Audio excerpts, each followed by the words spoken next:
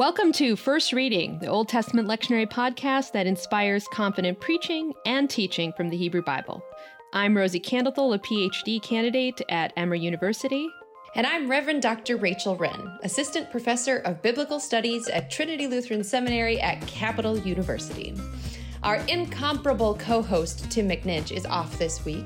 The first reading for March 20th, 2022 is Isaiah 55, 1 through 9, one of my favorite passages in the Hebrew Bible, and I've said that before, but I'll say it again on this podcast. And I'm even more excited to talk about this week because we have a special guest with us to help us work through the passage. That's right. We're grateful to welcome to our Zoom studio Dr. Roger Nahm. Dr. Nahm is Professor of Hebrew Bible and Director of the Graduate Department of Religion at Emory University, and that is home base and training ground for Rachel, Tim, and me.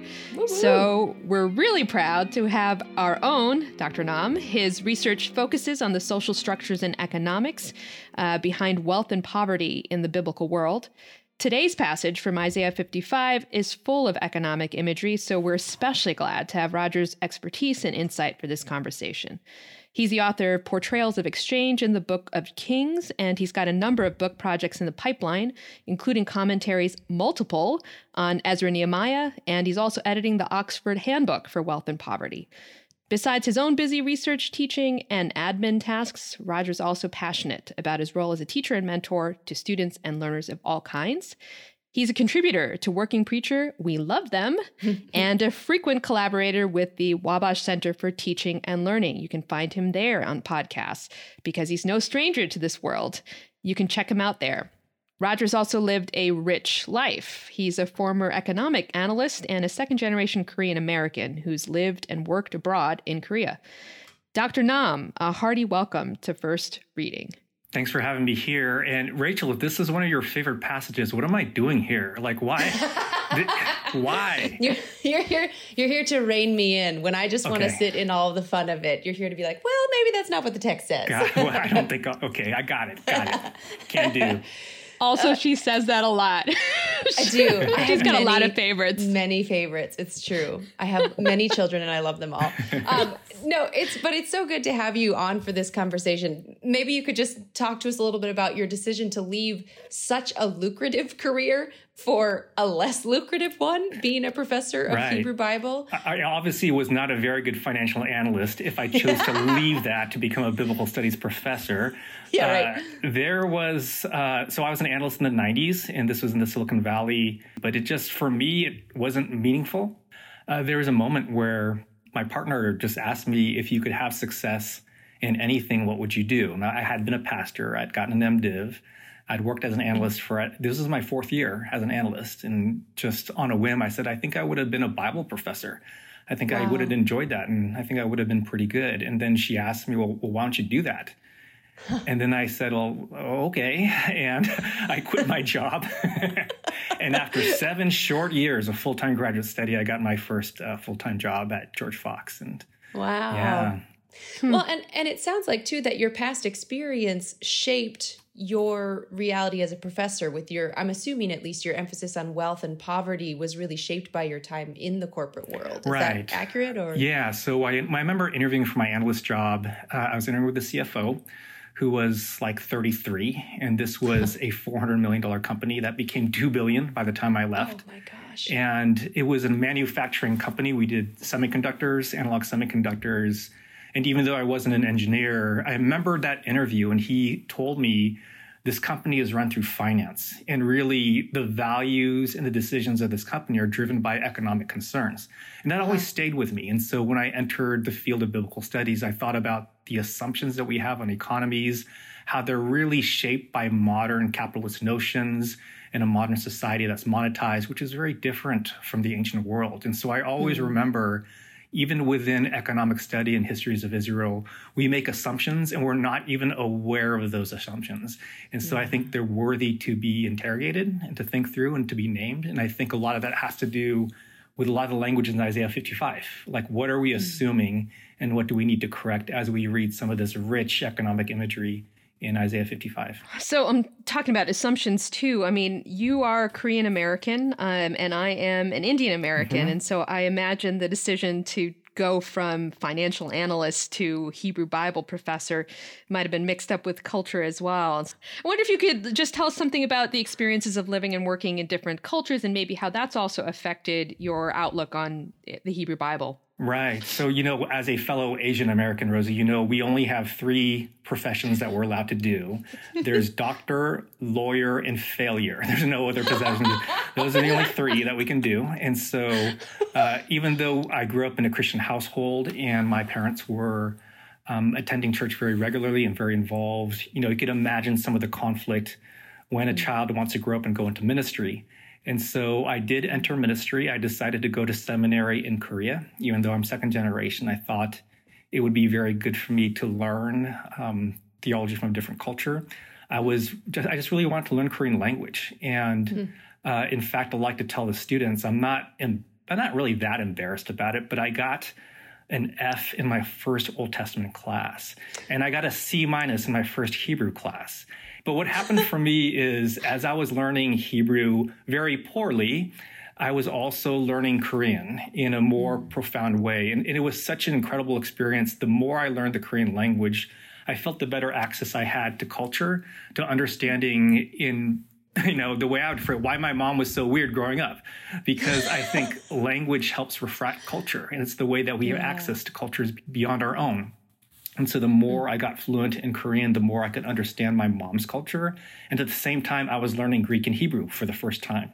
And as someone who loved the Bible, I understood the access that Greek and Hebrew got to me in the world of the biblical text. And that was what kind of set me off on this journey to be super interested in biblical languages and biblical texts. That is fascinating. I mean, I wish I could just distill that story and bring it to every seminarian and be like, this is why we teach you Greek and Hebrew, because it's a great story. I will say it didn't feel great to get an F. I mean, but in hindsight, it's a very romantic, beautiful story. But that's not hyperbole. I failed that class. And obviously God was calling me to become an Old Testament professor with that 1.6 GPA in Bible. This is awesome. And I literally could just sit and listen to your stories all day, but we should probably get to our reading for the day. Roger, would you mind reading the text for us? And would you let us know which translation? Yeah, absolutely. I'll read from Isaiah 55, 1-9, and this will be from the NRSV. Great, thanks. Ho, everyone who thirsts, come to the waters, and you that have no money, come, buy and eat. Come, buy wine and milk, without money and without price. Why do you spend your money for that which is not bread, and your labor for that which does not satisfy? Listen carefully to me and eat what is good, and delight yourselves in rich food. Incline your ear and come to me. Listen so that you may live. I will make with you an everlasting covenant, my steadfast, sure love for David. See, I made him a witness to the peoples, a leader and commander for the peoples. See, you shall call nations that you do not know, and nations that you do not know shall run to you, because of the Lord your God, the Holy One of Israel, for he has glorified you. Seek the Lord while he may be found. Call upon him while he is near. Let the wicked forsake their way, and the unrighteous their thoughts. Let them return to the Lord, that he may have mercy on them, and to our God, for he will abundantly pardon. For my thoughts are not your thoughts, nor are your ways my ways, says the Lord. For as the heavens are higher than the earth, so are my ways higher than your ways, and my thoughts than your thoughts.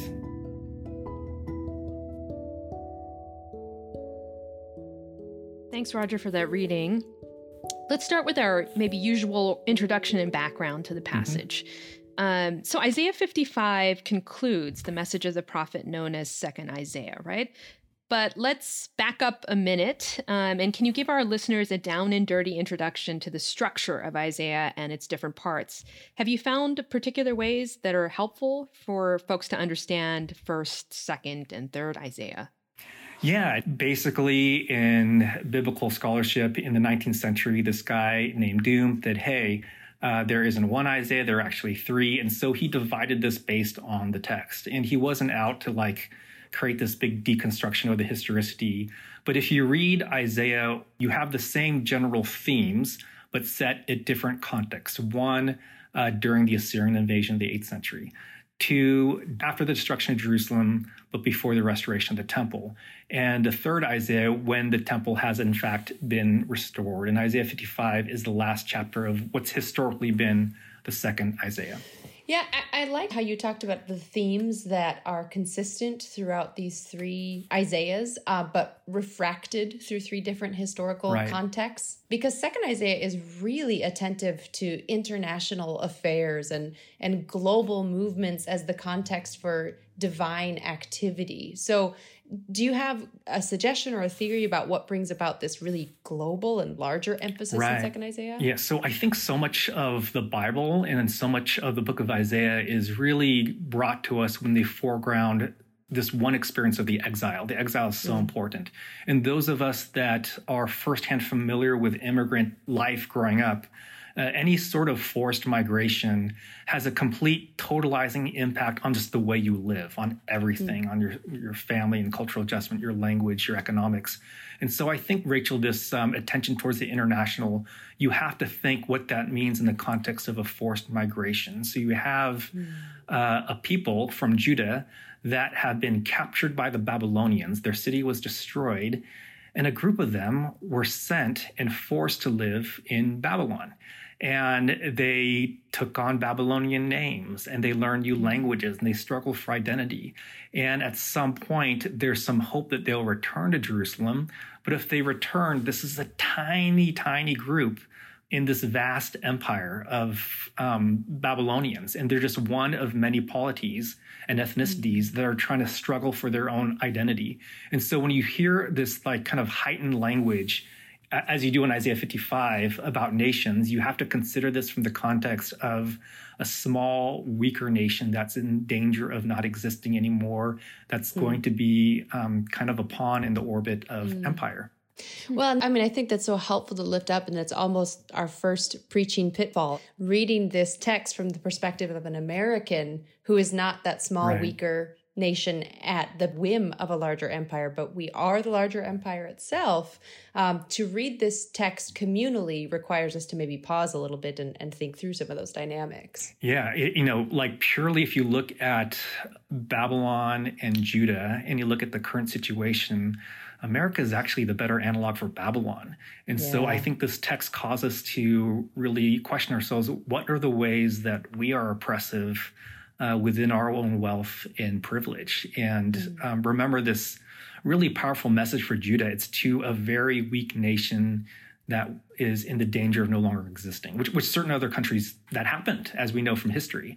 And so to take that and to platform it on America, which is really wealthy and powerful on the global scale, I think it is definitely a preaching pitfall. And in fact, one great preaching thing is to identify that shift. It's a traditional narrative that we talk about Isaiah in the concept of America. And I think it's a great preaching move to say, wait a second, what if we were Babylon? And in fact, here's the reasons why we might be Babylon and what implications that has to us as Bible readers and communities of faith to steward that level of abundance.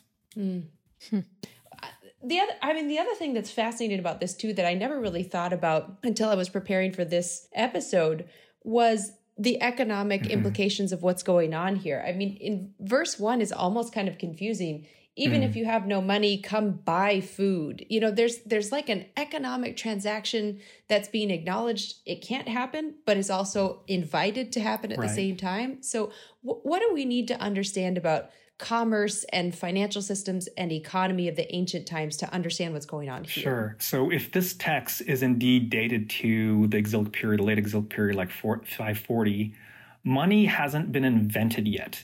And so when you see the translation in RSV, it's literally silver, and they translate it as money. The first coin is not even going to appear in Judah for another 140 years. And there's a lot of debate whether coinage is actually money. And in fact, a lot of people think it's not. Coinage is much more symbolic because it's so rare until you get to the Greco-Roman era. And so when it says, and you that have no money, it's really you that have no silver. Come buy and eat, come buy without silver and without price. The other thing that's confusing is price. Like if you have no money, you wouldn't have price. And in fact, price is more, you could think about it as equivalency. So like value, those that don't have the silver and those that do not have the value of what this necessitates. And so you think about this period, you don't have the invention of money yet, but you do have a very impoverished economy that has been uprooted. So again, think about forced migration, which I think foregrounds all of this. In a kinship structure before the exile, you lived on your father's household, which is your grandfather's household, which was also your great-grandfather's household. You lived off their land in a largely subsistence economy. You had diversified agriculture to maintain yourself, and the best resource was the land. And if something happened, you had a social net, which was your kin. So think about how much the Bible talks about kinship, about brothers and sisters, mothers and fathers. You have a duty towards those on your kin. Well, what happens during a forced exile? You're actually disrupting, the kinship structures, so you no longer have that asset to resources. So what I see in Isaiah 55 is almost a polemic against the economic system that's emerging, which is disembedded, which does not have kinship.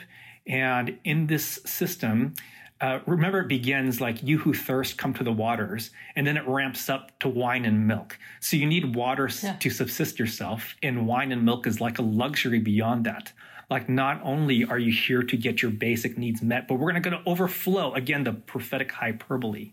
And so what I'm thinking is, within the kinship of God, you will be provided not just water, but wine and milk. You do not need the silver. You do not need to have the equivalencies of what these are worth to enjoy these things. That is fascinating. So this is not a market that the prophet's inviting the reader to.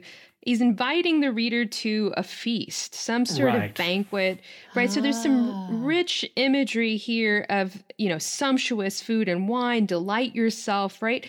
And so I'm wondering if there's some ways we could think about that theme here as well. So not just market, but connected to food and nourishment and taking true delight. And so he's turning something around. Right. I think, I think the feast imagery is really strong, and I think that's rejecting the market imagery. So there's a verse in Lamentations 5:4 where you buy water, and which we do today. But think about, you don't do this in a subsistence economy. You collect the rainwater.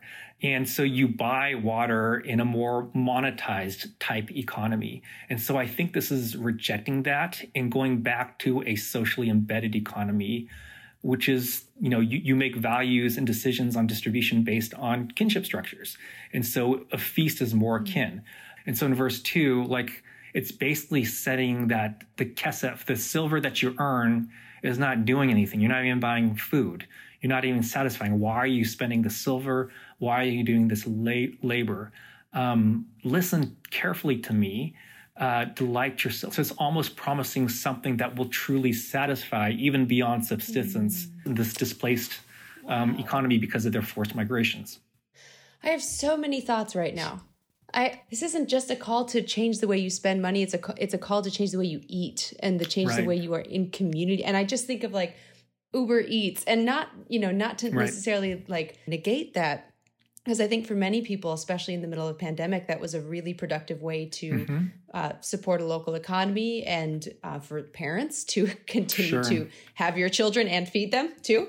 But just this idea of when we host people at our table, which is much closer to that kinship mentality, what sort of a meal do we have? What sort of satisfaction do we come away with when we have that community experience versus just buying food and eating it? Right. Well, think about how they created meals, even in antiquity. And so the estimate is 75% of what people ate was from grain. And to do that, you actually had to grind for hours a day. But you would do that in community with other women that are also grinding and making meals for the day. There were shared ovens. We know this from, domestic archaeology. And, heat is actually really expensive to do. Wood is not a very efficient burner. And so when you're trying to bake bread, you would all do it with other households. So it's a communal activity to create the food and then, again, to share it with one another. So it's not just satisfying your hunger. But there's, when it says which does not satisfy, I think it implies in a feast, you're going to belong to a community. We're going to eat together and we're going to share our resources. The silver that you gain will not satisfy you. But this subsistence level, communal, kinship-based sharing of meals and banqueting, that is what truly satisfies. It's such a message for today where I think eating alone has become so commonplace that you're just sort of, and particularly in the pandemic, right, where eating together has become a much more risky endeavor. And you only do it with maybe your closest, your pod. Right. And I mean, we're in a season where this is actually kind of feels a little painful. It feels nostalgic in a way that perhaps might be a preaching moment right now, because what Second Isaiah is trying to reach toward is that memory of maybe eating together where that has been lost perhaps during this period of displacement. And even like, don't get me wrong, I actually love eating by myself because I get to eat what I want and eat all of it too. I don't have to share with anyone. But do you have children, Roger? Of course I do. Yes. So that's why I eat fast. I have to, but you could also think about what it symbolizes. And so I think in certain cultures, there aren't individual plates, there are shared plates. And what that symbolizes, where you're actually both eating from the same thing and being nourished by the same thing.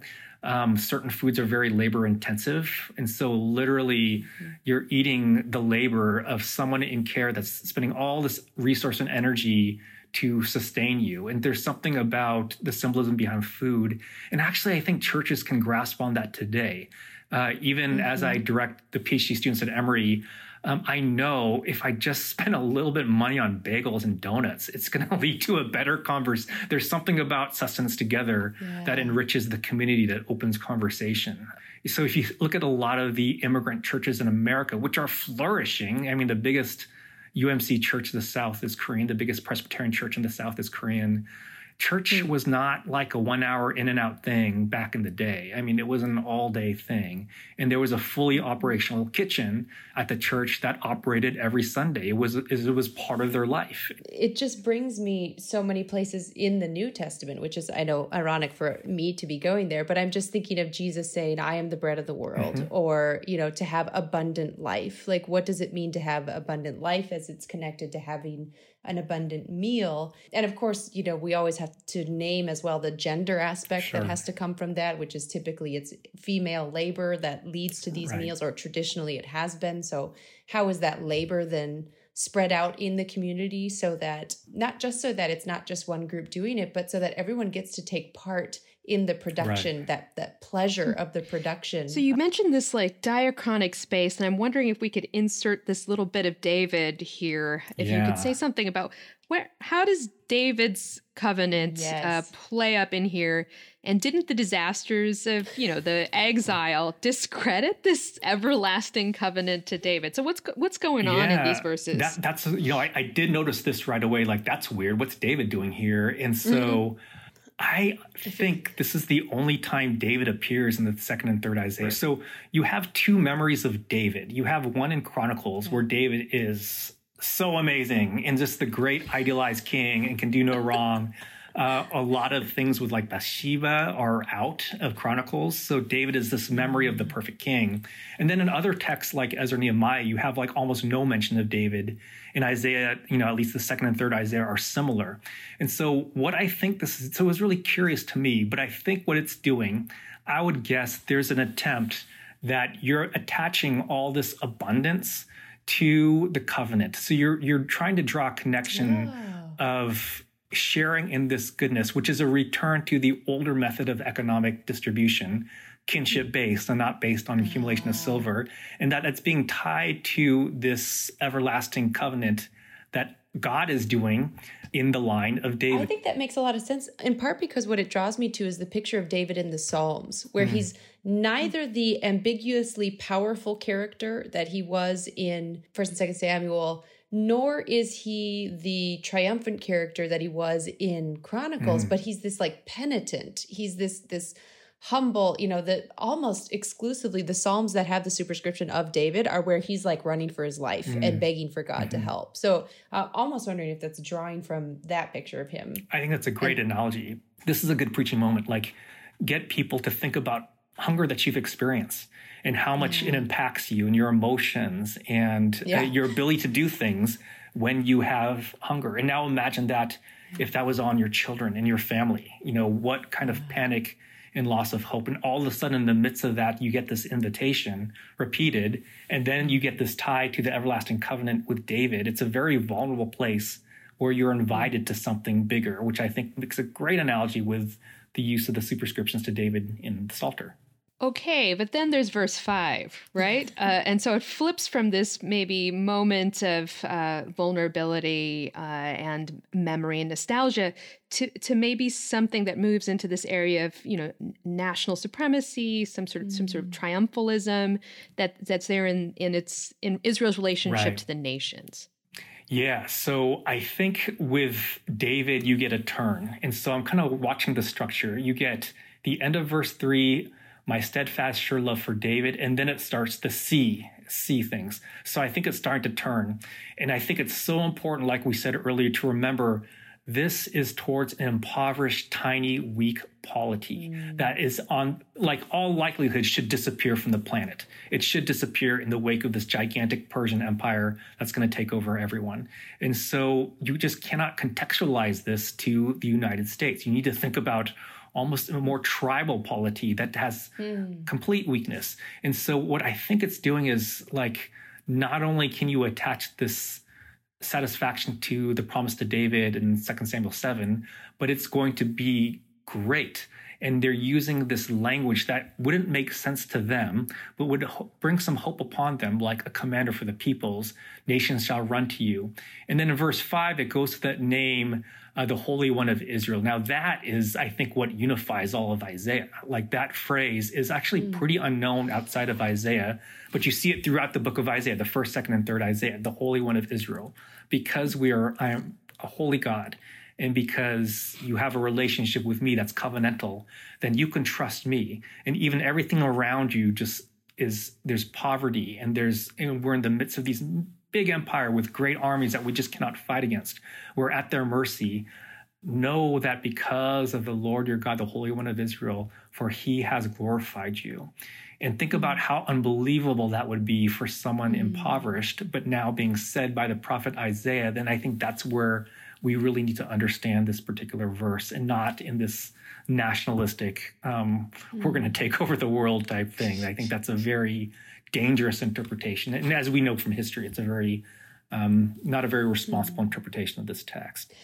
I just had a thought. So I was kind of thinking through my time as a pastor, when I was often preaching to very, very small congregations in very, very small towns that were dying. I mean, they were built along a railroad every 10 miles to sustain the railroad. And then the railroad got removed and a highway got built a mile north. Okay. And towns started to grow up there. And so these little towns just a mile south of these highways were just, they're literally, their raison d'etre, their reason for living was totally gone. And it's just like a very slow, painful decline. So that kind of made me go there of these little places, hearing this message. But the other thing that I thought was, if we're running with the initial suggestion that you made, Roger, about preaching this as if we were Babylon, then we are the nation running to someone. Right. We are the nation who is seeing God's presence in someone tiny, in someone humble, and are drawn to that and want to come and find out who the God of that nation is. So to kind of flip it like that could be a really fun preaching move. Oh, for sure. That's a great analogy. Like, so I grew up in big cities, so I only know this nostalgically through media, these small towns. I lived in San Francisco, Los Angeles, Seoul, Korea. Oh, wow. And so, but I could see that move homiletically in terms of, you grow up and you have this poverty, you have all these things taken from you, and even having the wealthy and the rich run to you because you're the one that God has glorified, even though it doesn't seem like that, because they did build this highway that bypasses your town all of a sudden, even though everyone's leaving and there are no jobs, there's no income, but God is the one who has glorified you. That can be a very powerful moment on the pulpit. Mm-hmm. And then the very next verse in 6 is seek the Lord. I wonder if you could say something about that call there and that turn rhetorically from exaltation and hope in the glorification that might come around the corner, and then just a moment of humility here where seek the Lord. What can you say about that? Yeah. So as I kind of read through this carefully with you, and your questions are helping me think through this more in depth, I could see the rhetorical buildup up to verse 6. So it begins like, you're trying so hard and it's not satisfying you. Come to me and it will satisfy you. You see a tie to David, the everlasting covenant, and you see this grand language about nations running to you. And then it comes to verse 6. And it feels almost like a culmination of this, like with all this, seek the Lord. You could see how this would different if it would led with verse 1. It would have a different feel. But I feel like because of this particular situation of being in exile, of being impoverished, and in the face of losing their identity, they're building a case of hope. And then it leads up to verse 6. Seek the Lord while he may be found. If it started with verse 1, it might be just too distressing. Like, why would I seek the Lord when all these things are happening around me? But I see now the rhetorical strategy of 1 through 5, of building it up, carefully tying it to David. And then from verse 6, it sounds a lot more convincing to me. That's so valuable, right? Because this reading is happening in the middle of Lent, right? So to kind of see the lead up all the way to this call to receive God's abundant mercy, to turn around, to seek while God can be found. Yeah, this is, the lectionary, there are questions, but this is a good Lent passage. So speaking of the lectionary, they cut it after 9, which it seems like if you're talking, you've put so much emphasis on the structure of this passage and the momentum of this passage, and it feels like that's just when things start to get rolling. And I'm not just bitter because they cut off my favorite part of the chapter, but I'm a little bitter because of that. But 2 questions, I guess. If you were to end it at 9, like what might that do to a sermon? And if you were to do something crazy and just keep rolling with it to the gorgeous imagery at the end there, what does that perhaps allow you to do in a sermon that you don't get if you just stop? Yeah, I could see, Rachel, your frustration. I could also see, these poor lectionary writers and compilers. I know. They never get a break. They never do, especially not for me. And I 100% never would want that job. Let me just say that. So that is actually great. So verse 9 ends with this kind of declaration really of the sovereignty of God. And there's sort of almost this implicit message that, we are just so small a part of creation compared to the great creator.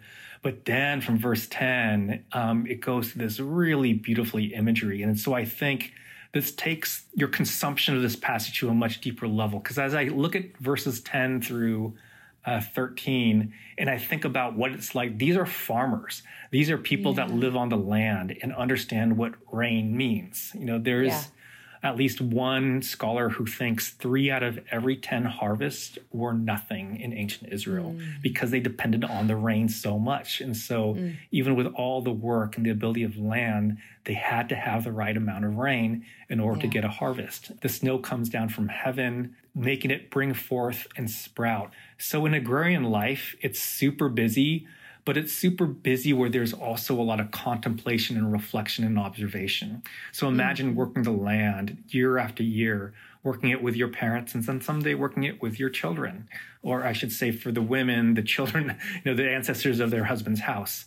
And all the times you see this little seed become to something that sprouts, all the time that you see empty fields become grass, which can then graze your animals, which can then feed you through milk and with clothing and through meat. All this imagery, I think, is embedded in the natural life cycle of the humans that felt that. And so I think verses 10 through 13 really help to put the imagery in the heart so people really understand beyond their cognition into their daily experiences. So when they're going on the land, they could actually think about these verses.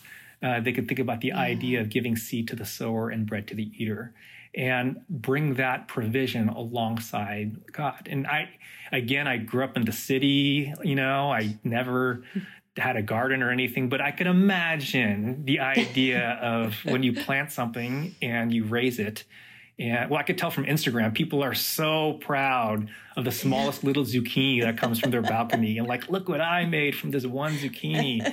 I could imagine that this would bring great joy and satisfaction, especially in a world without markets, without money, without access. If you were able to nurture this from your patriarchal land and know that your ancestors have and your progeny will, I could see that could be a very good moment that you would get from these other verses. Oh yeah, I totally had a different understanding of rain when I became a rural pastor. I mean, I just paid attention to the weather in a way that I had never done before. So. Yeah, and for us, like, I guess traffic will be heavy because it's raining in Atlanta, and we can't like.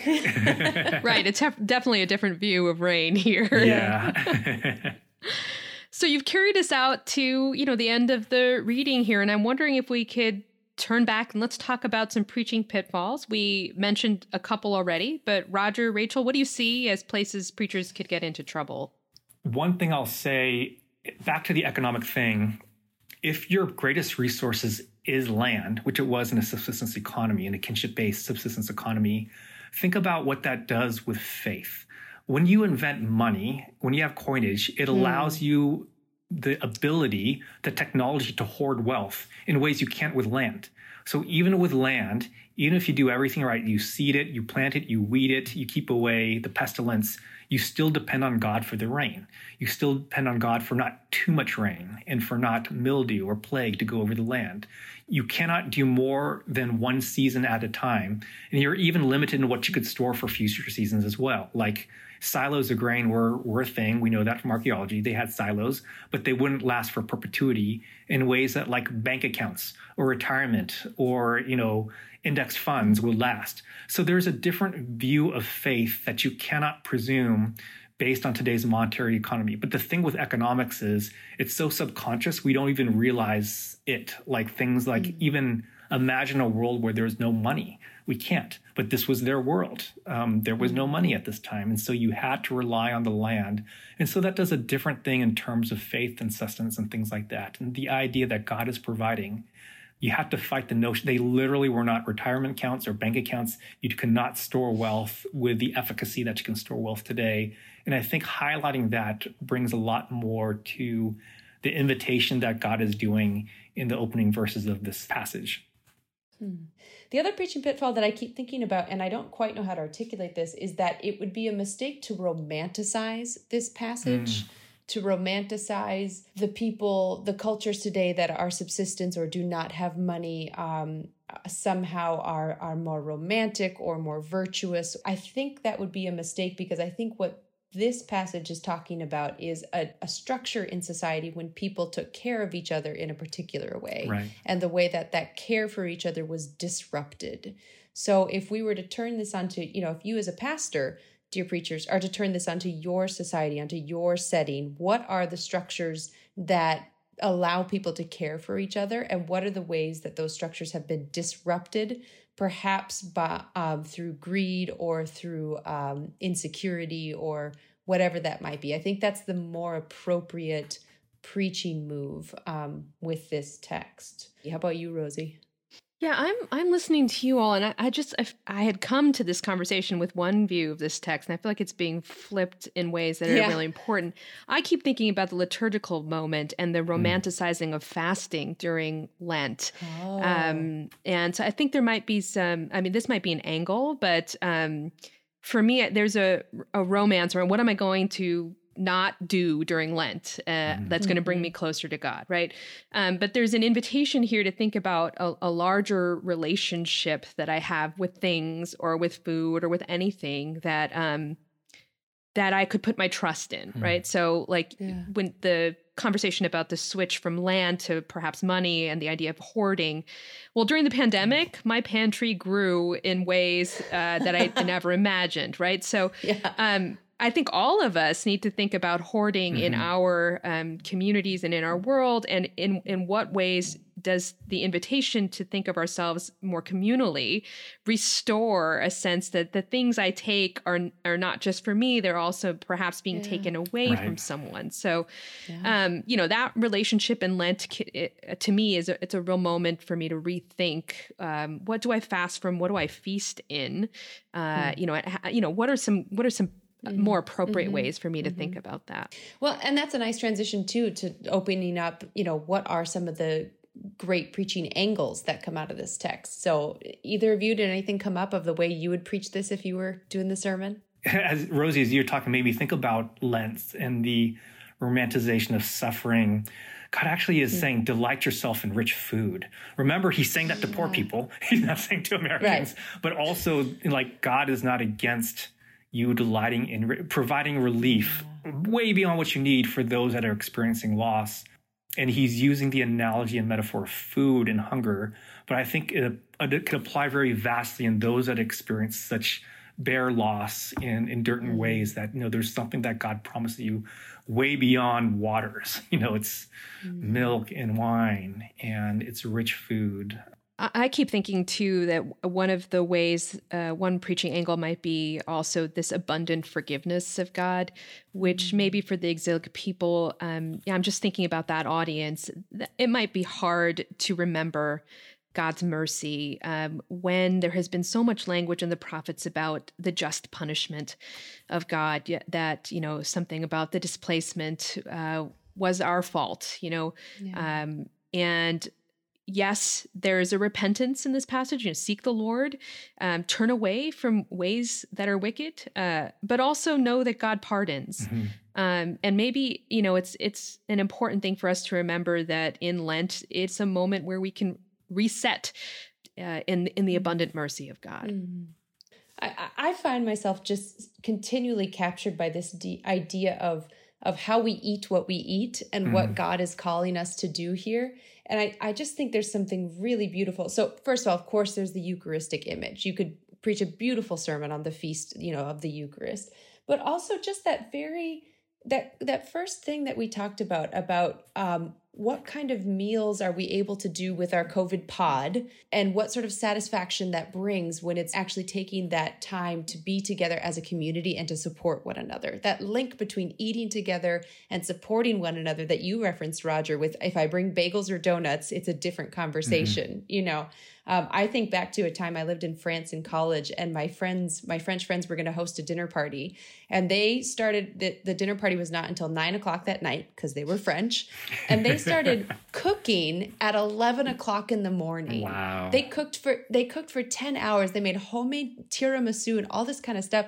And I remember asking one of them, I said, why are you doing this, all of this work? And he just looked at me, kind of gave me this little half smile, and in French said, for pleasure. I mean, it was just this, this concept that this actually enhances the hard work you do, actually enhances the satisfaction, which also makes me think the hard work that we do to include more people at our table could also even then, begin to expand that, which is sort of why I love having the end of the chapter in there, because it's all expansive. As the heavens are as high above the earth, my word does not come back to me unfulfilled. You shall go out in joy and be led back in peace, and all the trees of the field shall clap their hands. I mean, it's just this cosmic image, which is yet linked to eating together somehow at the very beginning of the chapter. And what beautiful layers of community there are in this passage. The context is so grim, as we know, of Judah in exile, but somehow it legitimately turned this, recognizing and not minimizing pain and suffering, but inviting to this really luxurious provided arena, which God will give all these things with the richest metaphors that you can see. And it's quite a remarkable passage. Yeah. Yeah, this is going to be one of my favorites too, Rach. You got me. Yay! Since Rosie says I get many. That's awesome. Well, speaking of rich feasts, we have to say thank you, Roger, it's been an honor to have you as our special guest. It's a pleasure to be here. I'm so grateful for this work. You're giving conversation for all these overworked pastors who are tired, and they could listen to you both and Tim talk about the Bible and just give them some creativity, a little catalyst for imagination and how they can address a passage to a particular community of faith. I think that's a real gift to the church. So I thank you three for that. Oh, thank you so much. That's such an honor to hear that. Well, folks, if you liked what you heard this week, there is plenty more over at our website, firstreadingpodcast.com. You can subscribe to the podcast there or wherever you like to listen. We also post each episode on Facebook, so you can listen and share there as well. If you found this resource helpful, please consider hitting the donate button at firstreadingpodcast.com. Seriously, phone? Hang on one sec. Hello? I hope this makes it to the podcast. I'm in the last 2 minutes of recording the podcast. Okay. Yep, love you, bye. I'm literally recording right now. I have to go. You're on. Good Lord. Where was I? Okay. To help sustain the podcast with a one-time or recurring donation. If you're not in a position to contribute now, that's cool. You can also help by sharing the podcast with your friends and colleagues, strangers on the street. You know, they may need this, but especially with the preachers in your life. Many thanks to Trinity Lutheran Seminary at Capital University for a grant that helps us sustain the podcast. Thanks also to Blue Dot Sessions for the music behind the reading, and thanks to you for listening. Until next time, I'm Dr. Rachel Wren. And I'm Rosie Candlethal. Have a great week.